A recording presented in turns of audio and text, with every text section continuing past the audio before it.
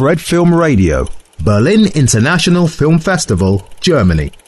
Fred Film Radio, this is Chiara Nicoletti from the 73rd Berlinale. I'm with Zhang Lu, director of The Shadowless Tower, screening here in competition. How would you describe The Shadowless Tower? And because I found it to be a father-son story, a romantic story, and also a life story about middle age, let's say that. 这个白塔因为很特殊的那种建筑的 So first of all, this tower, it's very magnificent. It really is a shadowless tower. This kind of architecture, you can't see a shade. It's this huge white pagoda.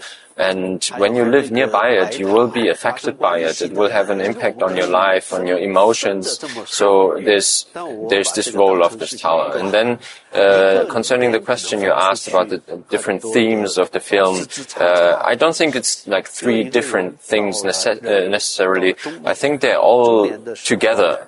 And yes, this protagonist, he's in the middle of his life. He could have something like a midlife crisis. So when you're at this age, then the past, your youth, it's far away. You can't really see it anymore. But you're also not that close to the end yet. So whereas like older people, when they're not so far away from maybe passing away, they will settle. They will feel at ease because they can see the end. But he's kind of stuck in between, and this is a difficult life situation.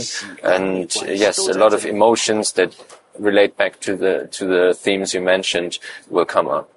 What's the genesis of the Shadowless Tower, and what did you want to explore with this film? 第一个是什么？来源就是为什么？对，白塔的来源白塔其实是藏传佛教的 Yeah, so about this tower, I mean, it's very huge and it's very wide, but around it, Beijing is very flat and very gray. So there's a huge difference between that. It just stands out.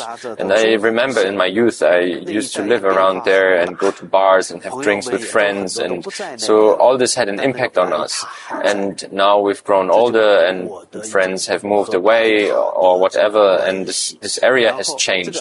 But the tower, it still stands. It's still there. So my angle is I'm going there and I'm seeing like, how do my friends live now? What is their life like? The tower hasn't changed, but their life has changed. So this was the kind of questions that drove me and that I wanted to explore. One last thing and one last question that I found myself thinking. Do you think, does he think that we can, the only way to move forward in life is to somehow forgive and forget about the past, you know, the difficulties we had with our parents, you know, and all the inheritance in a good and a bad way, obviously. 为了生活，为了进步。 Yeah, so, of course, if you want to advance in life, if you want to live, if you want to be able to live, you need to forgive. But maybe a better term would be to kind of arrange yourself with it, find peace with it, deal with it in some way.